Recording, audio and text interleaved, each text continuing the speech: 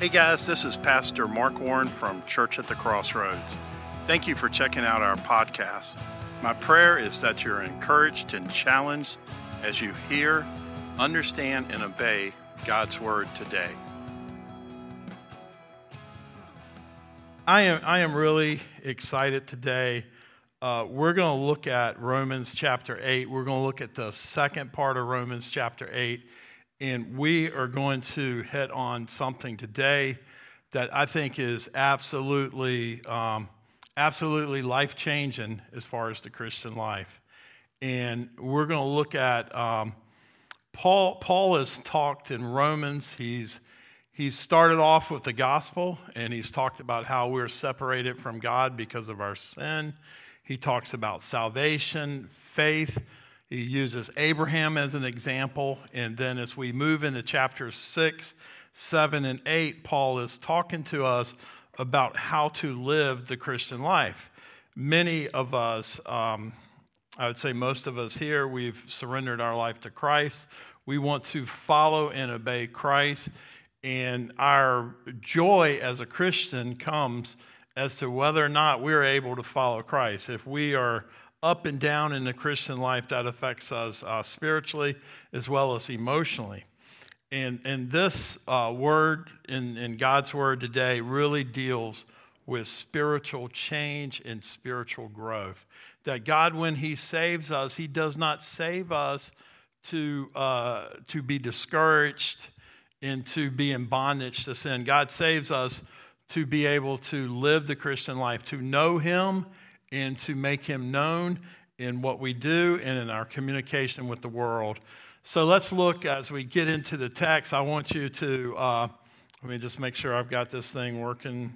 Let's see, I press this little button here, and I go up, and I go back, and there we go. Okay, here's what I want to start with, is there is in education today, many years ago, probably 20-some years, 30 years ago, the main thing in education, they were teaching educators to teach people to think critically, to examine things rationally.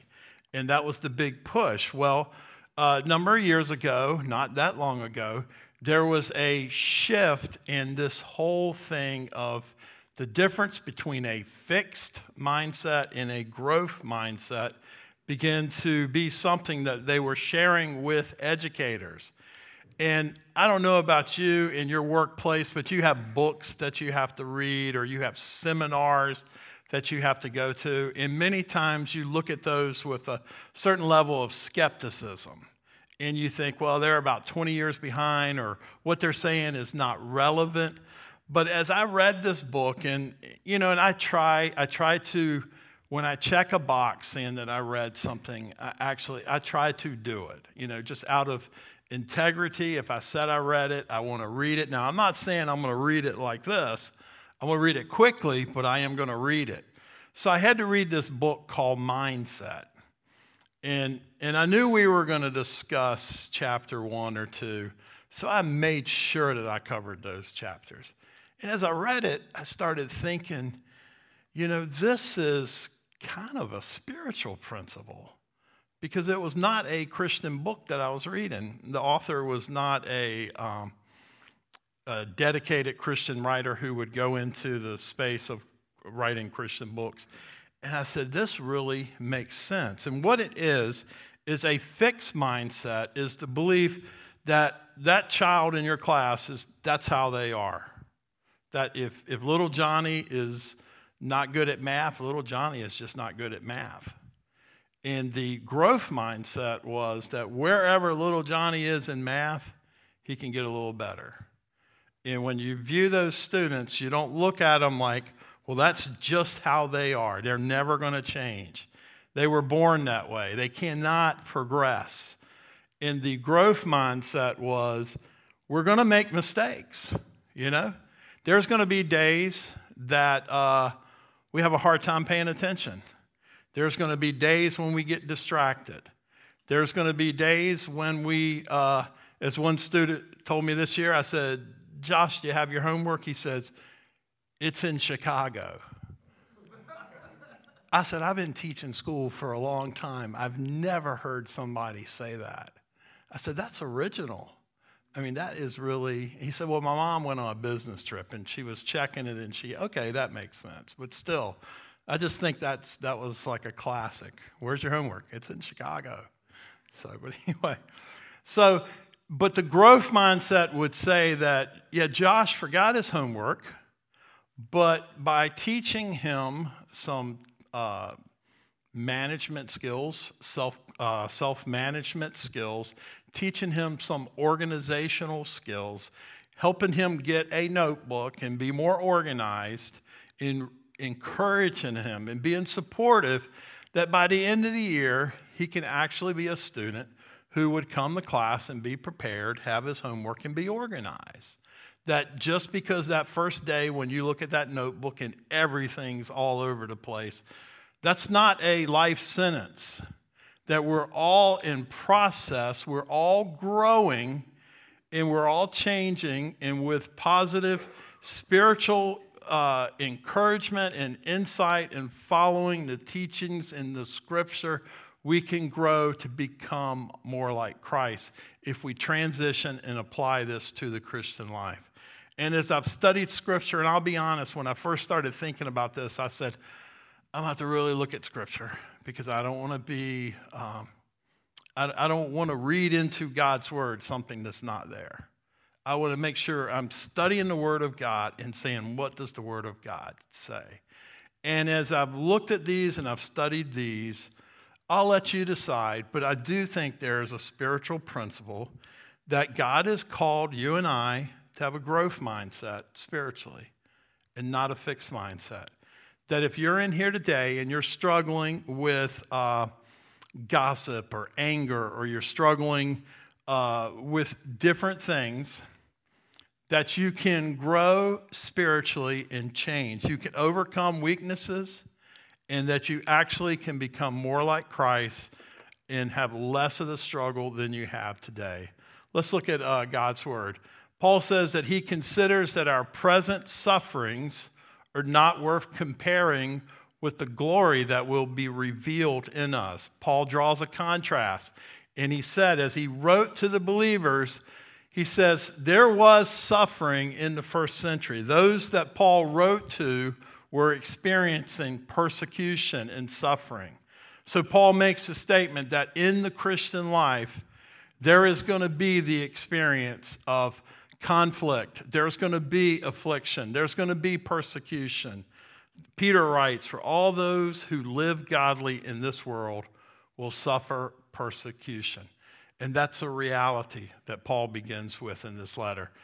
For the creation, Paul writes, and now he's going to explain why in the world that we live in, because you and I are out of relationship with God and we live in a fallen world, Paul's going to explain why there is a suffering and conflict.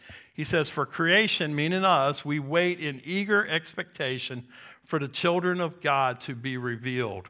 We're waiting for God to develop us into his final plan for us, which would include not just our justification, where we become Christians, not just our sanctification, where we grow spiritually, but also our glorification, where we're in the presence of the Lord and we see him as he is, and we do that, we are made perfect in Christ. Paul explained the gospel is that God is involved in the affairs of the world, that God has a master plan to reach people and to develop people spiritually, to reach people. As I pray for the church, as I pray for Church of the Crossroads, and I think of our vision, people would say, well, what exactly is the vision? Well, here's our vision. We want to reach people with the gospel, the life-changing gospel of Jesus Christ. And we want to teach them how to follow and obey Christ. And then we want to train them to go out into the world and reach and teach other people. That is at the thought behind everything that we do. We don't just plan random events that say, okay, we're gonna make hot chocolate for the Christmas parade, or or we're going to play music over at Vito's with one of our bands. It's not random. There is a master plan in that we would meet people, we could invite people, we can encourage people, we could listen to people, we could get to know people, and that they could come to church, and then come into church, they could hear the gospel through relationships with other people, through friendships, through the preaching of the word, through special music, through the worship of God in our music, that people would come to Christ, and then that they would desire to grow in their relationship with Christ, and that they would be able to use their gifts to serve Christ in the context of a local church. The local church is God's design to how to involve his people in the communities. There's a lot of great ministries. There's a lot of great things that go on. But if every local church in all of these communities would begin to grow spiritually and begin to change for the good of the gospel, and not have a fixed mindset that we've been this way for 100 years and by God's grace we're going to stay that way for 100 more. No, that we would actually change and grow to be more like Christ, and that we would reach our community, then God would accomplish the plan that he is working. Even when we don't see him, he's working to accomplish these things in the world through the local church. And Paul says that creation was subjected to frustration, not by its own choice, but by the will of the one who subjected it. So otherwise, when sin entered the world, and you and I are separated from God because of sin, God has allowed that sin to reap the consequences. He allows us to reap what we sow. And thankfully he does. Because could you imagine trying to teach your children to do what is right and wrong if there was no consequence when they did the wrong thing? If evil is treated the same way as good, how will we know to change and correct our ways? So God has allowed consequences to be real, and we experience those consequences, and we have to deal with them and work through them. In hope, Paul writes, that the creation itself will be liberated from its bondage to decay and brought into the freedom and the glory of the children of God. So as sin reaps its consequences, the hope is, Paul says, is that men and women will realize that they need a relationship with God through Jesus Christ, that they will repent of their sins, place their faith in Christ, and then be spiritually transformed through the renewing of their minds as they allow the Holy Spirit to teach them and to guide them and to lead them. Paul writes that we know that the whole creation has been groaning as in the pains of childbirth right up into the present time. And although there are good things that happen in the world and God does many things, we realize that this world is not the best that God has for us, that the best is yet to come. And that's why the redeemed, those who know Christ, believe not just in God being glorified in the present, but that God being glorified throughout all eternity as he conforms us to the Lord Jesus Christ. Paul declared that the glorious future that God has planned for those who follow and obey him. God has a glorious plan. The Bible says that for all things work together to the good of those who love the Lord and who are called according to his purpose. Not only so, but we ourselves who have the first fruits of the Holy Spirit. See, as believers, as followers of Christ, we have a deposit. We have the Holy Spirit that lives within us and gives us a glimpse of the future. Although we struggle even in this world, we know that in the next world, when sin is destroyed, when death is destroyed, and we're in the Lord's presence forever, that those things that held us back, that are done away with, will allow us to be in God's presence. We groan inwardly as we wait eagerly for our adoption to sonship and the redemption of our bodies. Now, we are redeemed because we're in Christ, but we do not have our resurrected bodies. Praise the Lord. We have a hope that one day we will have that resurrected body because of our faith in Christ.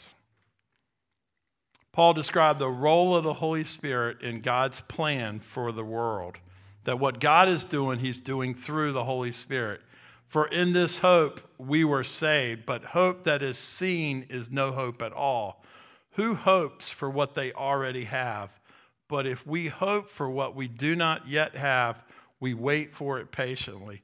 Our spiritual growth and our future glorification when we're in the presence of God is seen by faith. We wait for it. We pray for it.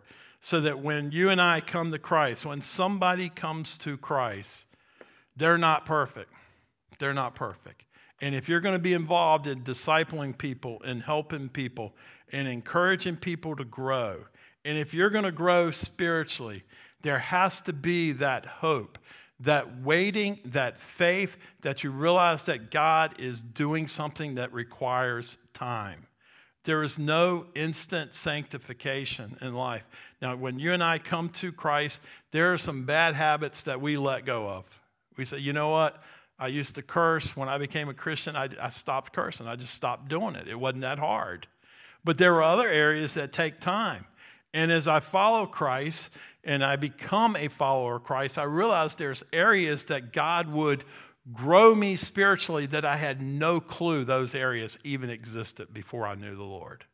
And you and I might experience. There are people that you will meet who are new in the Lord that have no clue that they're doing certain things that are not pleasing to the Lord. And that's part of growing and hearing the Word of God and growing in our faith and our knowledge of the Word. Paul encouraged believers to wait on God and trust His plan for their lives. If we could just be persistent in our study of the Bible, in our prayer, in our commitment to the local church, many things would work their way out. God would help us grow. But you and I struggle with this thing in America called impatience. We have a microwave mentality that we want to say a prayer. We want to walk down, to the altar and say a prayer and have everything fixed just like that. Well, I believe there are breakthroughs, and I believe God can move, and God can move your heart. But there are many things that are going to require time and prayer and effort and some struggles, ups and downs, where you have to work through a process of growing spiritually to become the person that you want to be. And the temptation is to pretend, to be in denial, where we minimize what God has actually expected of us and we don't understand what God wants us to do. Paul writes, in the same way, the Holy Spirit helps us in our weakness. We are not alone. We do not know what we ought to pray for. How many of you are facing things that are struggles that you actually have come to the point you just don't know how to pray for the situation anymore? You don't know. You think, you know what, I used to think I wanted this, but now I'm just not sure. What I really want is for it to just be fixed. And what you're saying, what the Holy Spirit is saying within you, is what you really want is for God to be glorified. That you don't know in the human, in the natural, what is right and wrong in a particular situation, but your prayer is that in your life and through your life, that you would be pleasing to the Lord and that you would bring Him glory, even if that means suffering. And that's how God wants us to become. That's how He wants us to mature, that it's not about us. When we think we know what we want in every particular situation, there are times, you knew what you wanted, but there are times when you and I have gotten exactly what we wanted and regretted it because it wasn't what was best. We saw only in the moment, we didn't see the big picture. And what Paul is saying is the Holy Spirit in us is crying out to God in our spirit to direct us to become more like Jesus Christ and to bring glory not to ourselves, not to our church, but to our Lord and Savior Jesus. That we would bring glory to God even if it meant wading through a season of discouragement or suffering, that God would use those hard times to accomplish a greater good in us spiritually. There's some of us, if we got everything we wanted, it would make us selfish, more selfish.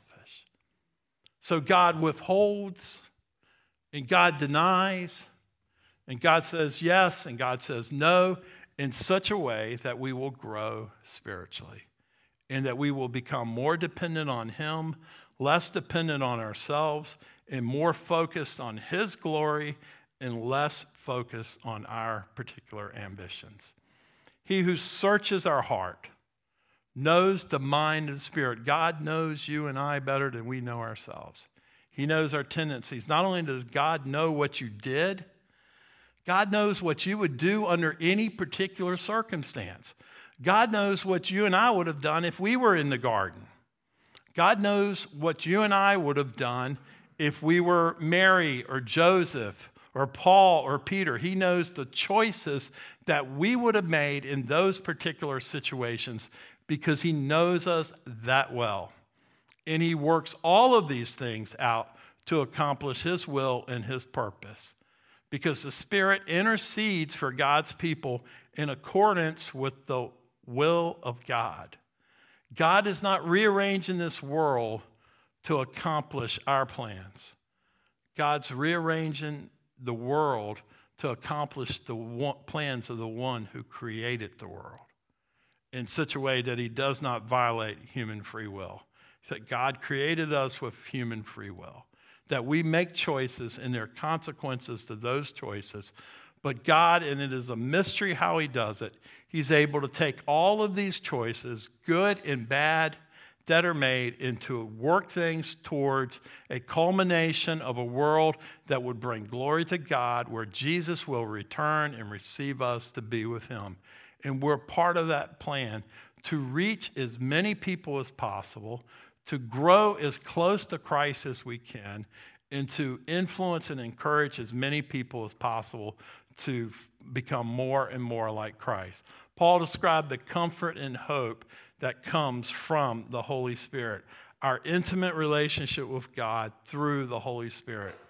And we know, and this is the verse that I quoted, that many of you have memorized. We know that in all things, God works for the good of those who love Him, who have been called according to His purpose.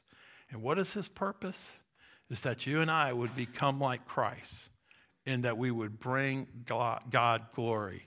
Now, we get upset when we don't accomplish what we want, because if we leave here today and we're going to Busch Gardens like we did on Monday, we wanted to ride as many rides as we could. We really did. And if there was anything we could have done to simply get into the fest house and eat a meal in the warmth, we would have.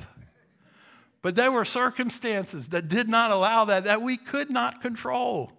We could not control the 30-degree weather. We could not control the fact that everybody collectively at the same time wanted to go to Busch Gardens on Monday and arrive there at the same time and be in the same part of the park. There are many other places, but they chose to be at the same place we chose. We couldn't control any of those things. But what we could do is have a good time and work together to make sure that my daughter got a turkey leg. So there was fellowship, there was cooperation, there was unity. For the most part, we didn't complain. I think we had a good time and we laughed. And I think we collectively said that this will not go down as the greatest Busch Gardens trip that's ever been. It will not go down, but it will always be memorable because we froze together. And we waited in line together. And we had rides closed, just randomly closed, because it was 39 degrees instead of 40. But it worked out. And as we look back on that in the grand scheme of things, there are going to be many circumstances like that. That if we have to get our way in every particular circumstance, if we demand our way in every step of our day and in every situation, we're gonna have high blood pressure. We're going to have anxiety because life does not always work that way. nor do we want to live in such a way that we're so passive that we don't care and we don't try. But it is a fine balance. And God is working in the circumstances around us. He's working in us through the Holy Spirit, through His Word being taught, through worship, to help us grow and mature and be able to make the best out of life that we can, to become as close to Christ as we can, and to encourage as many people to follow in the same way. Paul said that God is working even when we don't see Him in the lives of believers to accomplish His plan. For those God foreknew, He also predestined to be conformed to the image of His Son. Before you received Christ, God had a plan for you to become like Christ because He knew the day that you would surrender His life to Him. Often I've seen people walk into the church and they come in and they don't, maybe because of their background or whatever, they don't know who Christ is. They don't have a relationship with Christ. But I can see God working in their life already. Before they surrender to Christ, I can see God working in them and moving in them so that it does not surprise me when they stand before the church and they say, I want to surrender my life to Christ. I want to follow and obey Christ. You begin to see God working. For some people, it begins with a receptivity to the people of God. I know when somebody starts to be friendly to me, if they know I am a follower of Christ, if they know that I believe that Jesus is the Son of God, that He died on the cross for my sins, that He rose from the dead, and I want to follow and obey Him, if they know that about me, and they accept me in friendship with me, and if they accept you and they know that you are a follower of Christ, that's a step in the right direction. That even though they might be involved in all types of craziness, self-destructive behavior, if they receive you, if they accept you, if they start hanging around with you, if they receive your invitation to come to church, if they listen to the music you listen to, if they listen to the Word of God preached, and they begin to draw closer, just like people slip away from the Lord, you see people slip closer to the Lord. If you see those signs, continue to pray, encourage, because God is working in their life. And even before they come to Christ, God has a clear plan that He wants that person to follow and obey Him and to become more like His Son, Jesus. Paul said that God's plan for us is that we would be transformed into the image of God. And those He predestined, He also called. Those He called, He also justified. And those He justified, He also glorified. Justification, being made right by God through faith in Christ. Sanctification, growing to become more like Christ. Glorification, made perfect in the presence of the Lord, where you're no longer struggling with sin. You're no longer affected by death. We move towards that progression in life. And if you have Facebook, you see people that you know. I saw a parent of a student that I taught 15 years ago, passed away, and you're constantly seeing people move from this life to the next life. It is a fact of life.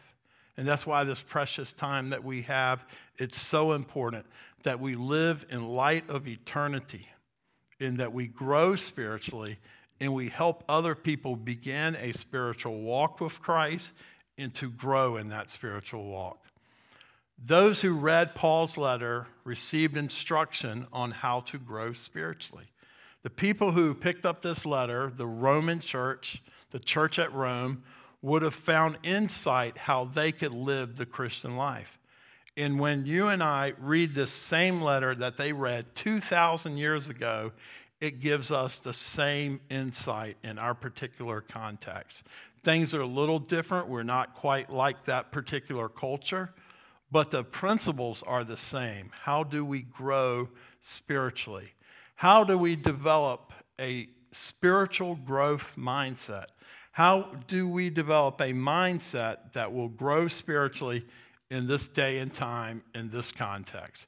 First off, we need to recognize that spiritual growth occurs in the context of challenging circumstances. Rather than trying to control everything in your life, protect your children from every challenge, rather than trying to just live in denial, recognize that the challenges you and I will face when we walk out of this door are part of God's plan to help us grow spiritually. That God did not just suck us up to heaven when we got saved. He allowed us to remain in a world with challenges, ups and downs, good and bad. You know, it rains on the just, it rains on the unjust. We live in a world of good circumstances and challenging circumstances. And that is part of what will help us grow spiritually. Second, recognize that spiritual growth occurs when we rely more on God's Spirit and less on our flesh. See, we want to do everything in our own strength. You know, you look at the young Michael Jordan and the young Kobe Bryant, pure strength. You know, young, we don't mention him. I'm just kidding. So you look at the young basketball player, full of the strength. The older basketball player, full of wisdom and insight. And that's how it is spiritually, that when we're young, we're strong, the Bible says, but as we grow older, we mature and we take on wisdom and we realize the role of the Holy Spirit. We allow the Holy Spirit to work in us and to help us grow. We grow in patience, we grow in love, we grow in forgiveness. I was thinking today, what are some things that I would pray that there would be a change for the Church of the Crossroads? We pray that unforgiveness would become forgiveness. Pray that lust would become love. Pray that pride would become humility. Those are changes that God wants to make in us. Those are behaviors that affect our relationships, they affect our spiritual growth, and you know yourself better than anyone else in the room probably. You know where you need to change. You know the areas that you struggle with. And God is graciously saying through the Holy Spirit in Romans, in the book of chapter 8, the book of Romans, that God wants to help you change spiritually and to grow to become more like Christ and to overcome, to turn your weaknesses into your strengths. To instead of being known as a person who's unforgiven, to be known as a person of grace and forgiveness and mercy. God can do that. God can change. Look how he changed Paul. Look how he worked in the life of Joseph. Joseph said to his brothers, you meant these things for evil, but God has brought good out of these things because God is in control. He's working even when we don't see him in that situation. He's still working to accomplish his plan for us as he was in the life of Joseph. So whatever hurt you've experienced, whatever mistreatment you have been through, that God did not cause that, but he can use that to help you to grow spiritually. He can use that to bring his grace and his mercy into that situation. Recognize that spiritual growth occurs when we wait on God in hope and expectation. The devil wants you to complain about God and live in despair and regret. He wants you to give up. He wants you to say things like, this will never change. This is always bad. This always happens to me. That's just I remember one time I was doing, I'd quoted somebody some car insurance, and they bought some car insurance, and as it would happen, as many people do, they forgot to pay the bill. And you know when you forget to pay the bill, it lapses, and it goes out of benefit. And that person said, just as it goes out of benefit, just as it lapses, they just happen to get pulled. And when they get pulled and then they don't have the coverage, bad things start, and it's like a snowball effect. And they were at the DMV trying to fix this this problem, trying to get the insurance back, and it was a mess. All self-inflicted. All self-inflicted. It was a mess. Okay? And they made a statement. That's just part of the so-and-so curse. And they named their last name. So that's not biblical. That's not biblical. That's not biblical. You know, God has not looked at you and said, well, your last name is so-and-so. That means nothing but bad things happen to you. That's a lie from the devil. That we determine by our choices and our walk with the Lord where we grow spiritually. Yeah, you might have some bad circumstances, but God has a greater plan than your particular circumstances.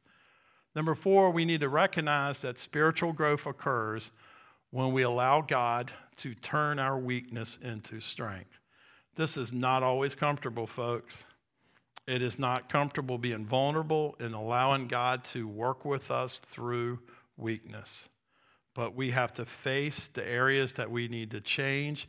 We have to, Paul says, in our weakness, he is made strong.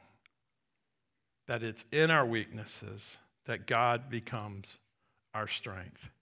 And that way he receives the credit, he receives the glory. Number 5, we need to recognize that spiritual growth occurs when we allow God to use our circumstances to make us more like Jesus. When we allow, and you guys can go ahead and jump on up here. When we realize that God uses our circumstances to humble us, to teach us, to expose our weaknesses so that we can confess them, so that we can experience his grace, so that in humility we cry out to him and we ask the Holy Spirit to work in our life. If we didn't know our weakness, if we didn't stumble and fall, we wouldn't realize how much we need the Lord. And those things happen as we follow and obey Christ. We're going to, Cliff is going to sing a song that God is working even when we don't see him. And I encourage you to just pray and think of the areas that you're struggling with, the areas that you know you need to grow in, and pray and allow the Holy Spirit to intercede for those areas. Allow the Holy Spirit to give you wisdom as to tangible things that you and I can do to change, to develop a plan, to read God's word more, to grow in faith in those areas, and that you just ask God to forgive you for giving up on yourself and giving up on other people. Ask God to forgive you for perhaps being unforgiving or critical. You know, I had a thought this morning, and it's kind of unrelated to the message, but if we wanted a tremendous revival in Church at the Crossroads and in churches across America, if I could have one thing, if I could just ask God like Solomon for one thing, what would it be? And I tell you what mine would be. So if every person that sat in a pew in a church or a seat, if every person who came to a local church would just say in 2022, I'm going to release the critical spirit. I'm going to cast out the critical spirit in Jesus' name. That everyone who came into a church that would say, you know, rather than just picking apart everything that goes on and criticizing and finding fault with everything, I'm going to have a positive expectation for what Jesus can do if people love him and obey him. I'm going to give people second chances. I'm going to stop being annoyed with other people. I'm just going to love people and accept them. And I'm going to take this right here and I'm going to go, and I'm not going to criticize so much. Because it's like a poison, and it's all over. And you know, you sit down with, it's almost like the third law of thermodynamics, that if you get any 2 or 3 Christians together, every conversation will eventually lead to criticism of other people. We got to change that. If we're going to really believe that God has a growth mindset for people and for churches, then we have to believe and expect that God can help people get better and grow, and that the weaknesses that just annoy us so bad, that we can maybe be part of a solution, that we can pray for the people at the very least and encourage people and just pray, because the truth of the matter is we're all struggling with something.